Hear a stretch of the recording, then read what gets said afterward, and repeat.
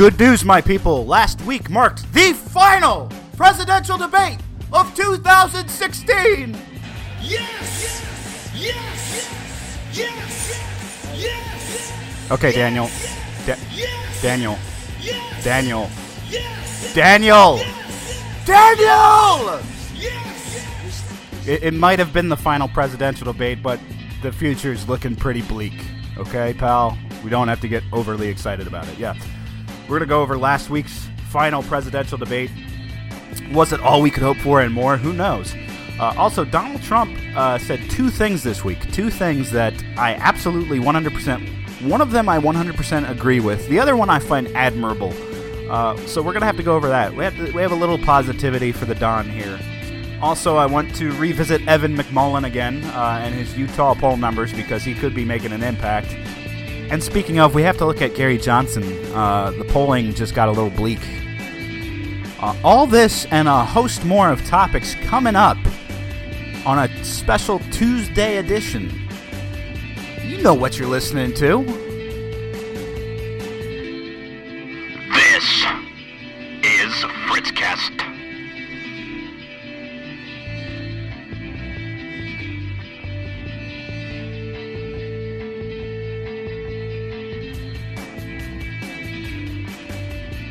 That's right, it is Fritzcast special Tuesday edition for you. I guess we have to start there. I guess we have to start. Why was there no edition Monday? Huh? What, you becoming lazy, you bum? You can probably hear it in my voice, just a tad. If you're an active listener of the show, you can probably tell my voice is probably an octave or two lower. I'm getting beat up this season. Like hardcore. I woke up yesterday with just like, it's like somebody slammed this infection right in my sinuses, just crammed it in there overnight, which is sad because I felt perfectly fine. You ever notice you're perfectly fine and then all of a sudden it's just like somebody flipped the light switch and crap rains right on you. So I skipped doing it yesterday. I was like, oh, I feel like crap. And today I woke up, I feel a little bit better. It's still going to be like trucking through it, but I feel a little bit better. But I have to say, if you listen to the show, sorry for the sniffles. I'm not a cocaine user, unlike some people I know. All right, I'm actually going to stop that. That one was on purpose. But I don't use cocaine, unlike, certain presidential candidates, which, shut up, it's a joke. All right? Let's have some fun, lighthearted fun, at the expense of, super mega rich Donald Trump. Jesus. All right, he's probably the next president of the United States. I don't know. It depends on what poll you look at. Is it an online poll that you can vote in several times over? Or is it like, I don't know, a scientific real poll? I don't know. It is what it is. But yesterday, in lieu of not doing the podcast, hold on. I'm getting ahead of myself. Backtracked. Why am I trucking through and getting an episode out this week? Because I have never, ever missed a week of Fritzcast save for vacations. That's right. I've never taken a week off. I have one out for every week of the year since I got the microphone for Christmas, because this is what I love doing. This is what I want to do as a career. It's a dream, sure, but don't poop all over my dream. I'm not pooping over yours of whatever your dream is.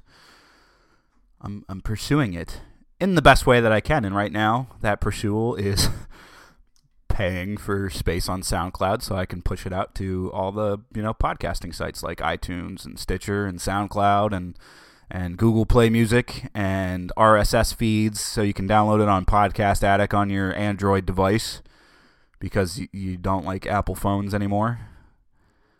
That's me, at least, anyway. I'm on an iMac right now, so before people go, I can't believe you're hating on Apple, I have an iMac. I prefer Apple computers. I do. I just don't like the phones anymore. I like my Samsung Galaxy S5, or Galaxy Note 5, the ones that they made before they started randomly, spontaneously blowing up in people's pockets. as part of some grander conspiracy of terrorism. Okay, it's a joke. All right. Yeah, I know it's a touchy real life subject, but it's a joke. Laugh. Ha ha ha. So in lieu of yesterday of doing the podcast, I was actually, since I wasn't doing the podcast, wasn't feeling very good, didn't want to talk, I hopped on my Xbox One and I played Battlefield. Battlefield 1. If you're a video game type of person, if you like shooters, if you like war games, Battlefield 1 is probably the best one this year that is going to be made. Maybe over the course of the next 2 years. It's very addicting. Battlefield 1, if you know a little bit about these shooters, you probably know Modern Warfare and Modern Combat has taken over, and Futuristic Combat has taken over. The last couple of Call of Duties have all been Modern Warfare type affairs. Futuristic, the next one is Infinite Warfare. Catching a lot of flack over their beta this past week. Woo, I'm not a Call of Duty guy anymore. I played Call of Duty back in the day when it was like Call of Duty 2, Big Red 1. That was one of my favorite games. Call of Duty 3. Back when it was World War II shooter, I really did like it. When they went into Modern Warfare, I wasn't, I didn't hate on it, but it started to drag. And then the last one that I played was Ghosts. And that was the last Call of Duty game I ever played, ever. I'm not interested in Advanced Warfare. I'm not interested in the one coming out. But Battlefield 1 takes us back into the war to end all wars, which really was just the war to start all wars, if you think about it. Goes into World War I, and it's an extremely fun game. Extremely fun. Now, I'm not one to condone violence of any kind. I'm not one to promote these games for younger kids because of the violent content of them. But every once in a while, I like to just go into a game and, wreak havoc over whatever. And that's what Battlefield 1 is. I can hop into these, realistic World War I tanks. I could hop into a fighter plane, a fighter biplane, and just zoom around and just the whole 9 yards. My favorite thing to do, honestly, all the rifles have bayonets on them. My favorite thing to do, you can do the bayonet charge, just run right up to an enemy, scoop them up off the ground, and slam them down. And then you, the animation, you put your foot out and you kick them off your bayonet. It is, I don't know. I'm not really a violent person. I'm not. Most people will tell you I'm laid back. I'm that guy could never hurt a fly, they would say about me. But there's something about bayonet charging a guy and just kicking him off your rifle that is very fulfilling. And to me, it's because it's a video game. It's because I know it's not happening in real life. I'm not hurting anybody, but damn, is it fun. So if you're even a mild fan of these warfare games and you want like an all-out old school war experience, Battlefield 1 on Xbox One, PlayStation 4, and PC computers. Go out and get it today. This is not a sponsored ad. This is me telling you that this game is the bomb. Go get it. Seriously. Other than that, I am on week 8 of my classes. I have two, count them, 2 more blocks to go. That's 4 more classes. After that, I'm done. After that, I have my bachelor's degree in communications, and it's gonna be so sweet because I'm gonna be like, what am I supposed to do with my time? Really, I don't have homework to do. It's gonna free up so much time. It's gonna be great. Then student loan repayments are gonna kick in, and I'm gonna be like, fudge. Except I won't say fudge. I'll say the af dash word. If you know what I mean. I know it's a little early to be quoting Christmas stuff, but it's coming around the corner, folks. It'll be here sooner rather than later, but no more mentions of Christmas. Which, by the way, you know what? I wasn't even going to talk about this, but I've gone into several stores now. I've gotten several catalogs in my mail, in my old school U.S. post office snail mail.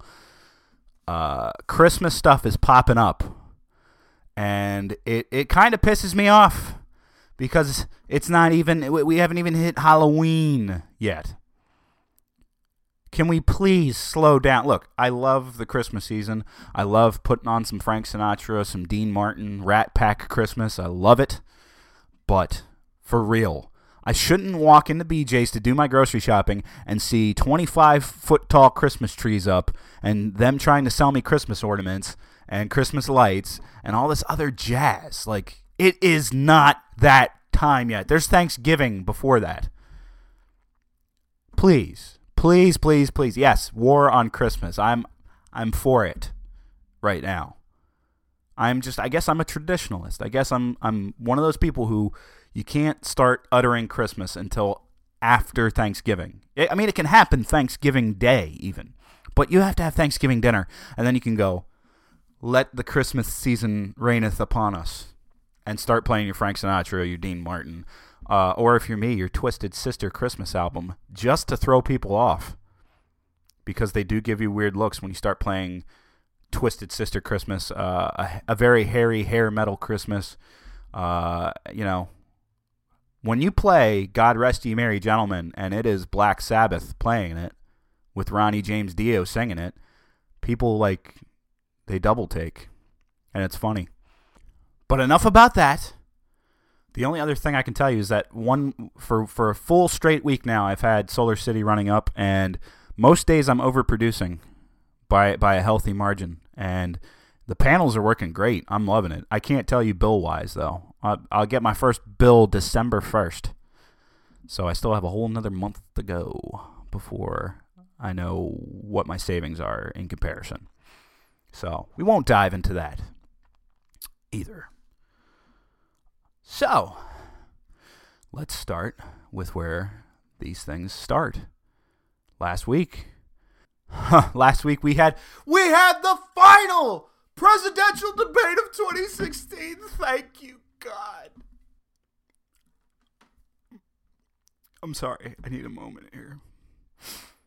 I'm just so damn happy that it's all coming to an end. And I mean everything. I mean the world is coming to an end, and it's a good thing. No, but really, honestly, couple of observations from the debate. Number one, this was hosted by Fox News. And I want you to think about this real long and hard. This was hosted by Fox News, Chris Wallace as the moderator. And Chris Wallace? Jesus, I am just not on my game today. Chris Wallace deserves a freaking medal. Because Chris Wallace, out of all three debates, hands down, Chris Wallace smoked all the other moderators. He outperformed Lester Holt.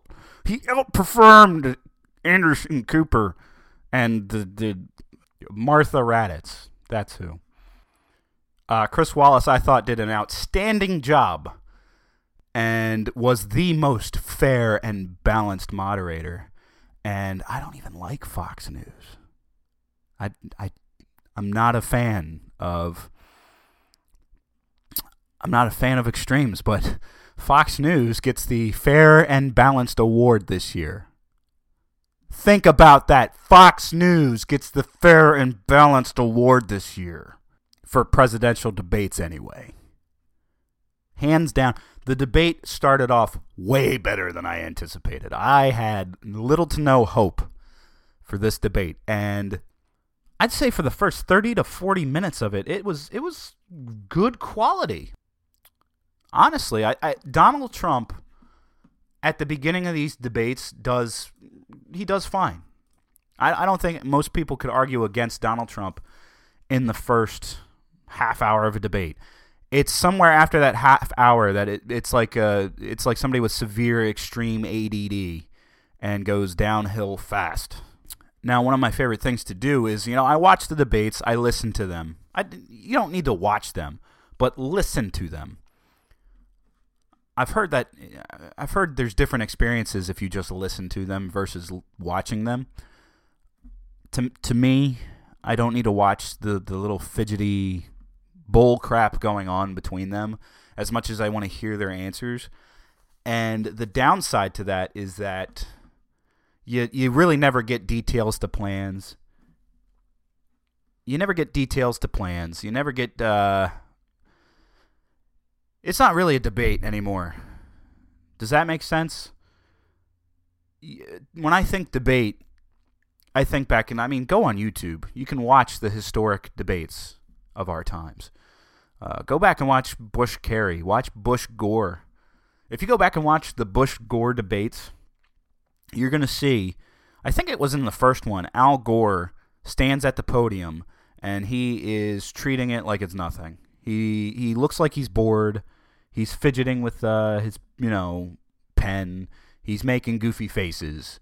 And he overall looks unprofessional. So, yes, watching it can add a dynamic to it versus listening. But listening, ultimately, I'm listening for details, I'm listening for plans, I'm listening for policies, and I'm listening for the candidate to say, look, this is what they want to do, and this is where I think this is a bad idea. Why don't we go with this approach? That, to me, is what a debate's supposed to be. It's supposed to be like a point, counterpoint. I'm in public speaking class. This block of classes that I'm finishing up, it's a public speaking class. Debates, to me, are supposed to be more why my plan is possibly better than this plan, and why don't we give it a shot? That's what a debate to me is. It's not supposed to be this refutation of, they suck and I'm better. It's not supposed to be that. It's supposed to be, look, this plan, it's not necessarily a bad idea. I think this plan is a better plan, and this is why. A, B, C, and D. But you don't get that in debates anymore. But the main point, I've strayed off topic. Sorry, it happens. Maybe I have a little ADD, okay? All right? Maybe I have problems, undiagnosed, I don't know. We'll go over why when we touch Obamacare premiums going up later in the show. Okay? And again, joke. Ha ha ha ha. Laugh. Get over yourself. One of the things that I do after listening to these debates is I go to the transcripts and I read through the transcripts for the highlight points. And if you thought listening or watching the debate was excruciatingly painful, go read the transcript and talk to me about painful. It's more entertaining to read the sections of the Bible that's just genealogy than it is to read through some of these transcripts. I'm just saying. And I've done that. I have read the genealogical... Is that the word, genealogical? I don't even know. I don't care today. I've read those sections of the Bible. I took 4 years of Mormon seminary that were split up into Old Testament Bible, New Testament Bible, Book of Mormon, and Doctrine and Covenants, which now we're diving into territory that people don't understand, and this isn't a Mormon podcast of sorts, so we're not going to dive into it. And in the opening of this debate, Clinton talked about the Supreme Court, and so did Donald Trump. Donald Trump mentioned the Supreme Court, too. It opened on the topic of the Supreme Court. And here's the thing. The Supreme Court, correct me if I'm wrong, their job is to have these cases before them and kind of decide how to interpret the Constitution. No? Like, that's the sole purpose of the Supreme Court. It's to interpret laws and apply interpretation of the law. Yet, I'm forced to ask, why the focus turns to the Supreme Court creating laws? Correct me if I'm wrong. Is that not the job of our senators, our representatives? Aren't they the ones that are working on laws? And the Supreme Court takes cases and interprets the Constitution and the laws that are on the books? The Supreme Court, how is it being manipulated this bad in elections to being like the deciding factor of law? Because that's how Hillary Clinton referred to it. And that's how Donald Trump referred to it too. Let's not lay off the criticisms or whatever. Both of them were referring to it as if it was like a lawmaking body. And I think it's a little wrong to treat it as such when it's part of the checks and balances of our governmental system. I was just really surprised that the debate started off like that and started off with both of them talking about how, and I mean, the Supreme Court is important, and so are the justices that you nominate to the Supreme Court. It's part of the reason why Congress has a review, why they have hearings over nominations and can approve or disapprove. But here it was a focal point of, this is how our laws are decided. Not really. It's how our laws are interpreted. And it started with the Supreme Court, and then it dived into Second Amendment, which is the big hot button issue right now. And Hillary Clinton goes off, I support the Second Amendment. And then we go back to these words, these reasonable regulation, common sense gun laws. Yet you hear it, but then you don't really hear anything in support of what that means. You don't hear any, restrictive definitions of what common sense gun law is. They'll just tell you, well, it's common sense. It's common sense, man. And I don't know if you guys knew, but in this magical world that we live in, common sense really isn't so freaking common anymore. And the other thing that I love about any debate on any topic is the when they bring in loopholes. Well, we have to create new laws to close these loopholes and all that. I never understood this line of thinking. It's the same thing when Bernie Sanders was talking about his tax plan. He came out and talked about how he would introduce, these laws over here, and that would close this loophole and that loophole and that loophole and this loophole. Why is it always creating more laws to close loopholes that pop up in current law when the approach should be tear down whatever the current law is and establish it so that there may be no loopholes? You talk about taxes. One of my criticisms against all these candidates on taxes, one of the big issues for me this election was tax code. You don't create 6, 7, 8 laws to close this loophole, that loophole, this loophole over here, and this loophole over here. If you really wanted to tackle it, you take a comprehensive reform. You take the tax code, you strip it away, you strip it down, you rip up every last page of it, and you build it up new so that there's no loopholes. You build it so that there is no loophole. But you have so many exemptions, so many tax credits, so many other things playing into it that that's how you end up with thousands and thousands of pages, and you end up with whole industries that their whole job is to pour over legal documentation and go, okay, well, here's where you can save money here, and you get a tax credit for this, and because you do this, you're exempt from this tax over here. There's a whole business just based off of that. That's all they do. That's all they do. They look at companies' finances. They look at personal people's finances. You want to know why you haven't seen Donald Trump's tax records? You really want to know? You really want to know? Because he's used current tax law and loopholes to not pay it. That's not a knock on him, because honestly, it's there to exploit, and the government never touches it. And why don't they touch it? Because they're using the same damn laws to line their own pocket. You think they don't exploit those little loopholes for themselves? Everybody does it. Everybody wants to pay the least amount of taxes that they have to, and everybody wants a big old refund at the end.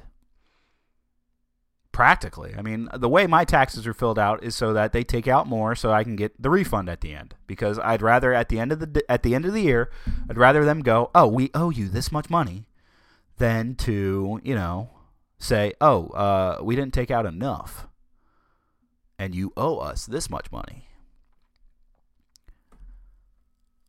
But case in point, don't develop new laws to close this law out. Actually go back to that law and reanalyze it. But she talks about gun show loophole, online loophole, which time and again have been proven to not exist. It's the same thing. Go on YouTube and type up anti-gun rants from politicians, and you'll find that guy that's holding an AR-15. And an AR-15, by the way, is just a standard rifle. Okay? It doesn't shoot automatically because automatic weapons are illegal. So that AR-15 that's sitting in the gun shop that looks really big and scary is a semi-auto. It's the same as my Glock. Okay? It's a semi-auto. It might have a 30-round magazine that can be attached to it, but that's not how they're going to say it. They're going to say it has a 30-round clip, which, what the hell is that? You have uneducated people talking about things that they don't know about because there's a large following out there that's scared of guns because they don't understand them. And all they know is that bad people get their hands on them and do bad things. But anyway, I digress. I'm bouncing all over the place today, and I apologize for that. It's just how I feel. All right, but another big topic of Donald Trump as of late is rigged. Rigged election. They rig it. The system's rigged, folks. The system is rigged. Let me play this little clip from Bloomberg Media for you. Bloomberg News. Do you make the same commitment that you will absolutely accept the result of this election? I will look at it at the time. I'm not looking at anything now. I'll look at it at the time. What I've seen is so bad. People that have died 10 years ago are still voting. The rigged system in the media is also is a genuine concern to millions of Americans. But I would also reserve my right to contest or file a legal challenge in the case of a questionable result. So there are a couple of clips from the Don and his running mate Mike Pence. When Trump says rigged, when he says that, I don't believe that Trump means when you go into the voting booth, say you're going into an electronic voting booth. I don't think he means when you hit Donald Trump, Republican, that it's registering a vote for Hillary Clinton. I don't think he means that type of rigged. When he talks about the media, oh, hell yeah. The media can try to pick winners and losers all they want. And some people blindly follow the media. And you should never blindly just accept what the media is throwing at you. Ever. You should never, ever do that. Never have one single sole source for your news. In fact, do what I do. Because sometimes I'll go on to CNN, then I'll go on to NBC, then I'll go on to The Blaze, then I'll go on to The Hill, and then I'll go on to some other whack third-party website, and I'll read all the different reportings of the story.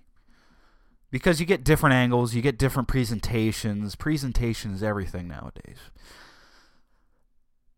I don't understand why Trump catches so much flack for him screaming about rigged elections now, before the election results come out, when, Al Gore was not immediately conceding the 2000 election. And hell, Bernie Sanders fans can line up right behind Donald Trump right now because WikiLeaks and all the information coming out about how the DNC did not favor Bernie Sanders and played favorites and played against him even. Well, that's a type of rigging, people. It's not strong-arming it away, but it's using tactics to undermine the free voting body, so to speak. It most definitely is. My favorite thing about WikiLeaks right now is that the Democrats are like, oh, this is Russia. This is Russia playing all this stuff. And WikiLeaks a while ago was, their best friend because it was leaking stuff on Republicans and George Bush and all this other jazz. Then it was okay, but now it's not. Like, listen to this clip. All right, Megyn Kelly with DNC chair Donna Brazile. You were accused of receiving a debate question before a CNN town hall where they partnered with TV One, and that you had this question on March 12th, that verbatim was provided by Roland Martin to CNN the next day. How did you get that question, Donna? Well, Kelly, since I play straight up, and I'll play straight up with you, I did not receive any questions from CNN. Let's just be Where'd very you get it? clear.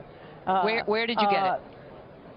First of all, what information are you providing to me that will allow me to see what you're talking about? Everybody You got the is WikiLeaks leaking released a private March 12th information. Podesta email showing you do- messaging the Clinton campaign with the exact wording of a question asked at the March 13th Kelly, CNN TV1 town hall debate. Kelly, Where did you get it? You know, as a Christian woman, I understand persecution, but I will not sit here and be persecuted because your information is totally false. What you're I'm telling getting the it from American Podesta's people, email. Well, Podesta's emails were stolen. You're so interested in talking about stolen you material. deny it. You're like a thief that want to bring into the night the things that you found that was in the gutter. I'm not. Let me Donna, just tell you what I said from day CNN's one. Jake Tapper Kelly, came out and said this was unethical. Somebody was unethically helping the Clinton campaign. He said, I love Donna Brazil, but this is very, very upsetting. And My understanding I is that the CNN email and to I Donna love Brazil, this is Jake Tapper. My understanding is that the email to Donna Brazil came from either Roland Martin or someone around Roland Martin.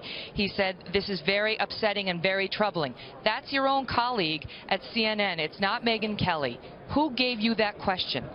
And she goes on to not answer. She goes on to say things like, well, that email was stolen. Okay, the email was stolen. Honestly speaking, WikiLeaks is like this double-edged sword of they stole personal information and none of us want that done to us, especially by the government.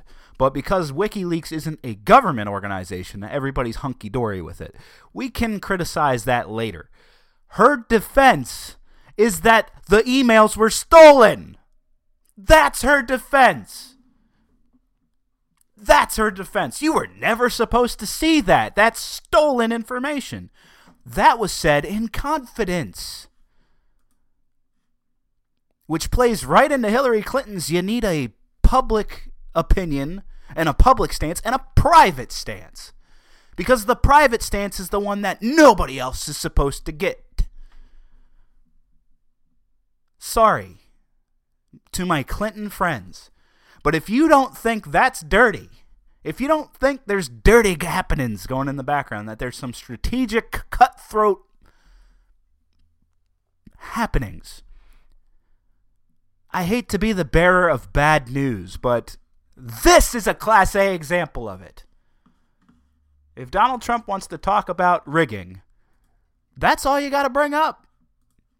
Because there are no outright denials of this. There's not. They dance around it. They dance around it like it's nothing. Like it's B-rate bull crap. And maybe it's just Donna Brazil can't handle herself because she did not handle that well. I heard that clip and I laughed. I laughed when I heard that clip. Because you don't deny it. You just say, oh, that information is false. That information was stolen. That information was stolen. It was supposed to be private. Well, this isn't the court of law. This has been leaked to the public, and these are the emails. These are the actual emails that have been going on. And mind you, I don't even read the WikiLeaks releases. I've gone on a couple of the drops and clicked on the messages and read them, but I don't have the wherewithal to pour through all 100 emails to see what Clinton staffers are emailing to each other. You know, probably the same thing that anybody else is doing at work. Occasionally, there's probably a dumb, stupid meme sent to somebody going, ha, this is funny, isn't it? I don't know. I don't care. But this was just a shady example. All right? Same thing with the Wall Street speeches that she does because of her, private stance versus her public stance. It baffles my mind that she's apparently the cleanest, best candidate that, ever graced God's green earth. Because she's not. And again, our lovely predicament, people, is that this is neither an endorsement of Donald Trump or support of Donald Trump either, because I've done that time and again. Now it's time to focus on Hillary. But let's be honest, Trump hasn't been smart with that. Trump hasn't capitalized on that. But I did say Donald Trump said a couple of things that I have to agree with. Two statements that he's made. Number one, he said that he believes there should be term limits for Senate and Congress, which I absolutely agree with. Absolutely agree with. Those thoughts and feelings come from the same people that I support right now. Rand Paul, Mike Lee, Ben Sasse. They all support term limits. They all do. I think term limits are a great thing that should be imposed in there. Some people make ludicrous arguments about how that would be insanely restrictive, and anything to get Harry Reid, John McCain, Mitch McConnell, anything to get these Chuck Schumer, anything to get these long-time, 20-plus year politician types out. You know, I once heard an argument of somebody saying, well, we don't do this with our doctors and, our mechanics and all this other stuff. Politicians, to me, is not supposed to be a career job where you stay in one position for 20 years. I think to keep the ideas fresh and rolling, you need term limits. You need to say, okay, you know what? You've been in power too long. You're done. It's time for somebody else to get in there. New ideas, fresh mind. Take away any incentive of sitting in there for 20-plus years or 15-plus years. Get new, fresh ideas in there. I think it would force the Congress, the House, I think it would force them to work more towards compromise, because now it's not so much of a power struggle as it is, let's get stuff done. Let's do our jobs. And that goes straight down to my criticism of voting turnouts. Percentage voting turnouts. I think Rand Paul makes like 96%. Bernie Sanders is up there too. So for all your criticisms of Bernie Sanders, I'm there to vote. I'm there to do my job. And I'm there to tackle Wall Street and people like Hillary Clinton, who are severely underqualified and not qualified for the job, even though you should vote for Secretary Clinton. So not only did Trump say that about term limits, and I agree with that, he also maybe he just threw it out there to make himself look good. I don't know. He said that if he was elected president, he would not take his salary as president. That's admirable. I think it's $400,000 a year that the president makes. That's admirable to stand up and say you wouldn't take it. I mean, what are you going to do with it, though? Are you going to dump that money to charities like you have so many times before? I can't even BS my way through that. He hasn't donated a lot to charities. Sorry. It's proven. Go look it up online. But you'd have to say it's admirable to say somebody would reject the presidential salary. If I was wealthy going for the presidency, I would probably take it and put it towards charity, or I don't know. Is there a way to write it off that it wouldn't be taxed from the budget or something? I don't know. But kind of admirable. Give the guy at least a little props to say that he'd be like, I'm rich, I don't need it. And speaking of, before I go into Evan McMullin and Gary Johnson numbers, my brother Punk, he didn't give me an audio clip or anything. I was texting with him last night, and amongst my chatting, he wanted me to pass this along. Let's make this grandiose a little bit. Okay? Grandiose. Ready? Here we go. Ladies and gentlemen, Fritz's brother Punk is officially endorsing Donald J. Trump for president.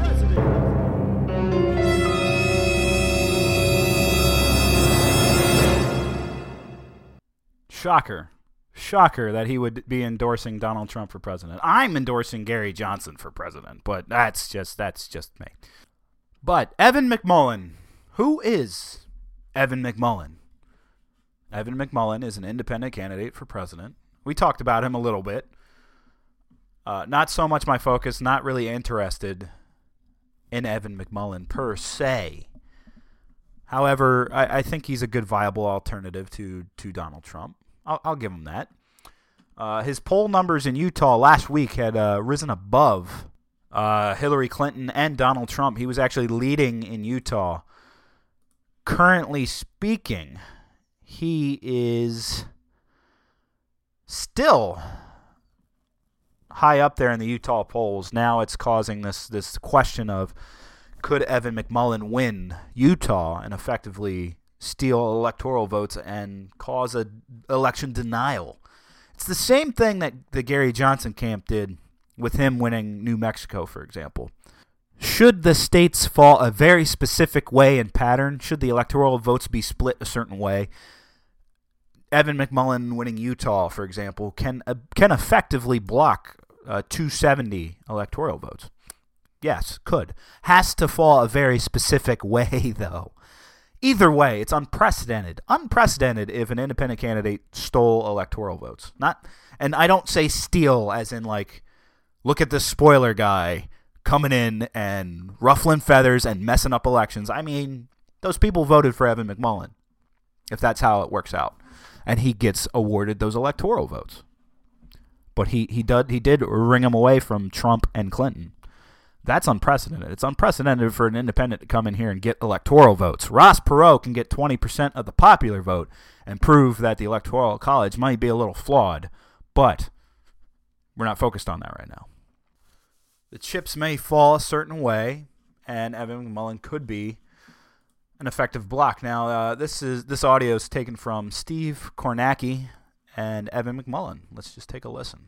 Clinton would have 268. Trump would have 264, and if McMullin wins Utah, he's sitting there on 6. And what do you notice? Nobody gets to 270. And you know what happens if nobody gets to 270 in a presidential election?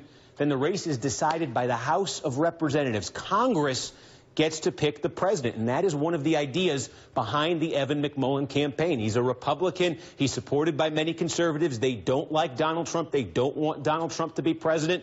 They feel if they could get this thing to the House of Representatives, that the Republicans in the House of Representatives wouldn't want Trump, wouldn't want Clinton. They would want McMullin. Joining us now is the perfect man to talk to about this. From Salt Lake City, Utah, Evan McMullin, independent candidate for president. So, Evan, we just took you through the scenario here. If there's a McMullin scenario, it is that. I don't think it's an overstatement to say it is a far-fetched scenario. But is that why you're running? Is that part of what got you into this race? Well, first of all, I want to clarify that I'm in Jackson Hole right now. I want to give credit where credit's due. It's a beautiful place, and I'm happy to be here.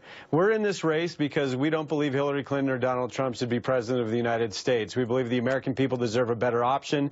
We believe that both of these two major party candidates offer ideas from the past. They're not looking forward.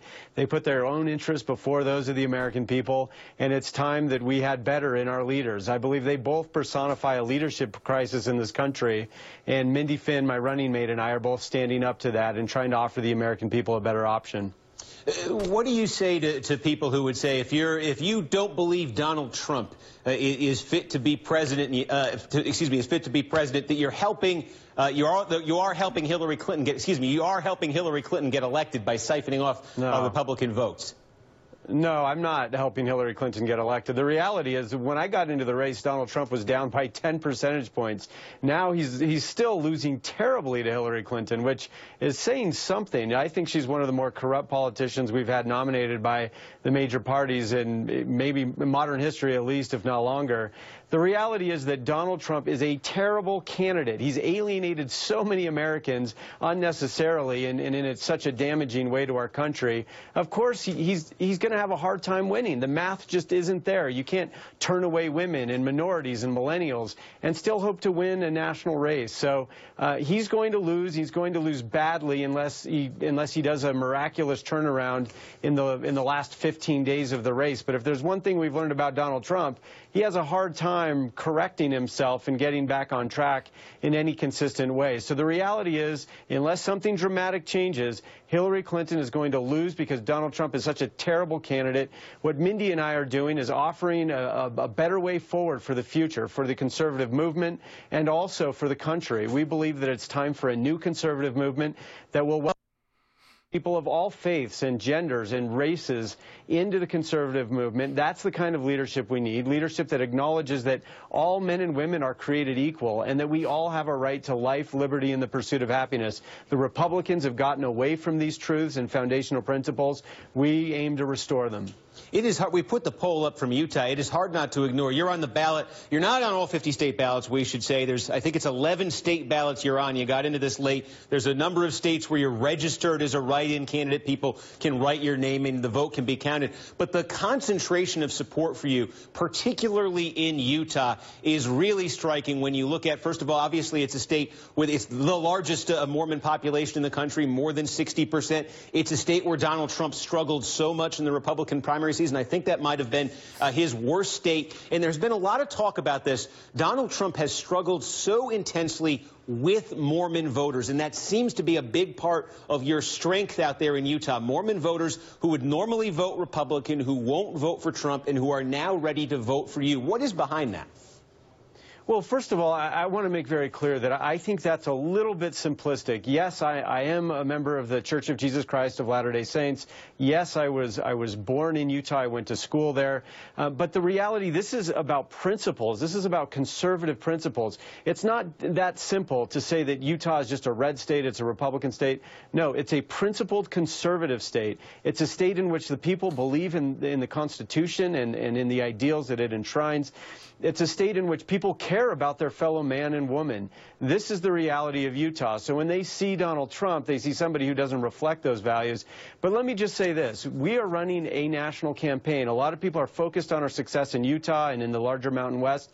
That's true. We have, our resources are limited. This is a 3-month campaign, so we have to focus strategically. We have a great organization in Wisconsin. We have a great organization in Iowa and elsewhere. So in Virginia as well. So, but we've got to use our resources where it makes the most sense, and that's what we're doing in the Mountain West. So, Evan McMullin, another option out there for you never Trumpers, never Hillary-ers. And the last story, Gary Johnson's polls have collapsed a little bit. This from Reason.com reported yesterday. Today's the 25th. Yesterday was 24th. Yes, posted yesterday. Of course, Gary Johnson didn't get into the debates. Hasn't helped his poll numbers nationwide. Nationwide, he's now at 3%. Now, the goal for Gary Johnson's campaign at this point, and for my voting for him at this point, is to get to 5% to unlock federal funding. It's just kind of a hit. And, candidly speaking, Johnson's campaign has been a little underwhelming to me. And then he's had these Aleppo moments, these foreign leader gaffes. And mind you, those are better than to be Donald Trump or Hillary Clinton. They really are. Really. Not that big of gaffes. It's just that he's been so underwhelming. He's so underwhelming, so he doesn't have this driving passion and enthusiasm about things. And it takes a hit on him. It really does, because part of the presentation, part of your character, part of your presentation is part of your appeal. And if you don't have it, if it's not coming through, then you take a hit on it. Let me just quote down this article. Quote, his numbers are dropping from about 9% in national polls in August to 6% now, and he's been overshadowed by another third-party candidate. Johnson's decline isn't shocking. Third-party candidates usually lose steam the closer we get to the election, but Johnson is faltering even against the standard. Based on his polling in late August, 538 polls plus model, which accounts for the drop-off third-party candidates, usually projected Johnson to get around 7% of the vote. The same model has him down to just 5.6%. The prediction, 5%, still looks like it's probably going to happen, and while that might not be the most glorious ending, it's still a better ending than any other third-party candidate for president since 1996. So what's gone wrong? Besides the aforementioned rise of Evan McMullin in Utah and potentially in some other 10 states he's competing in, though we can't be sure because he isn't being polled in any of others except Virginia. Johnson has seen an exodus of Democrats from his support base. The CNN ORC poll has Johnson pulling 8% of independents, 2% of Republicans, and a big old asterisk among Democrats. This is a recent trend and in sharp contrast to his taking about equally from Indies, Republicans, and Dems. deeper dives have previously concluded that Johnson, on balance, was hurting Trump more. Now that result seems all but guaranteed. So we're up in the air. Who knows where it could go. Last note I have to end on today. Did you catch the Philadelphia Eagles? Because they beat the 5-0 Minnesota Vikings. I'm tired of hearing people trash my team for 2 bad games, and then they come and beat the undefeated Vikings with the best defense in the NFL. So suck on that, all right? Suck on that. That's going to do it for me for this week. I hope I didn't go bouncing around too hardcore for you all. Next week, who knows what next week's going to bring? We're done with debates, so maybe we can focus on other topics. We only have a couple weeks left before the election, people, so it'll be interesting to see what happens. Does Evan McMullen keep his hold in Utah? Does Gary Johnson bounce back? Who knows what'll happen? See you next week.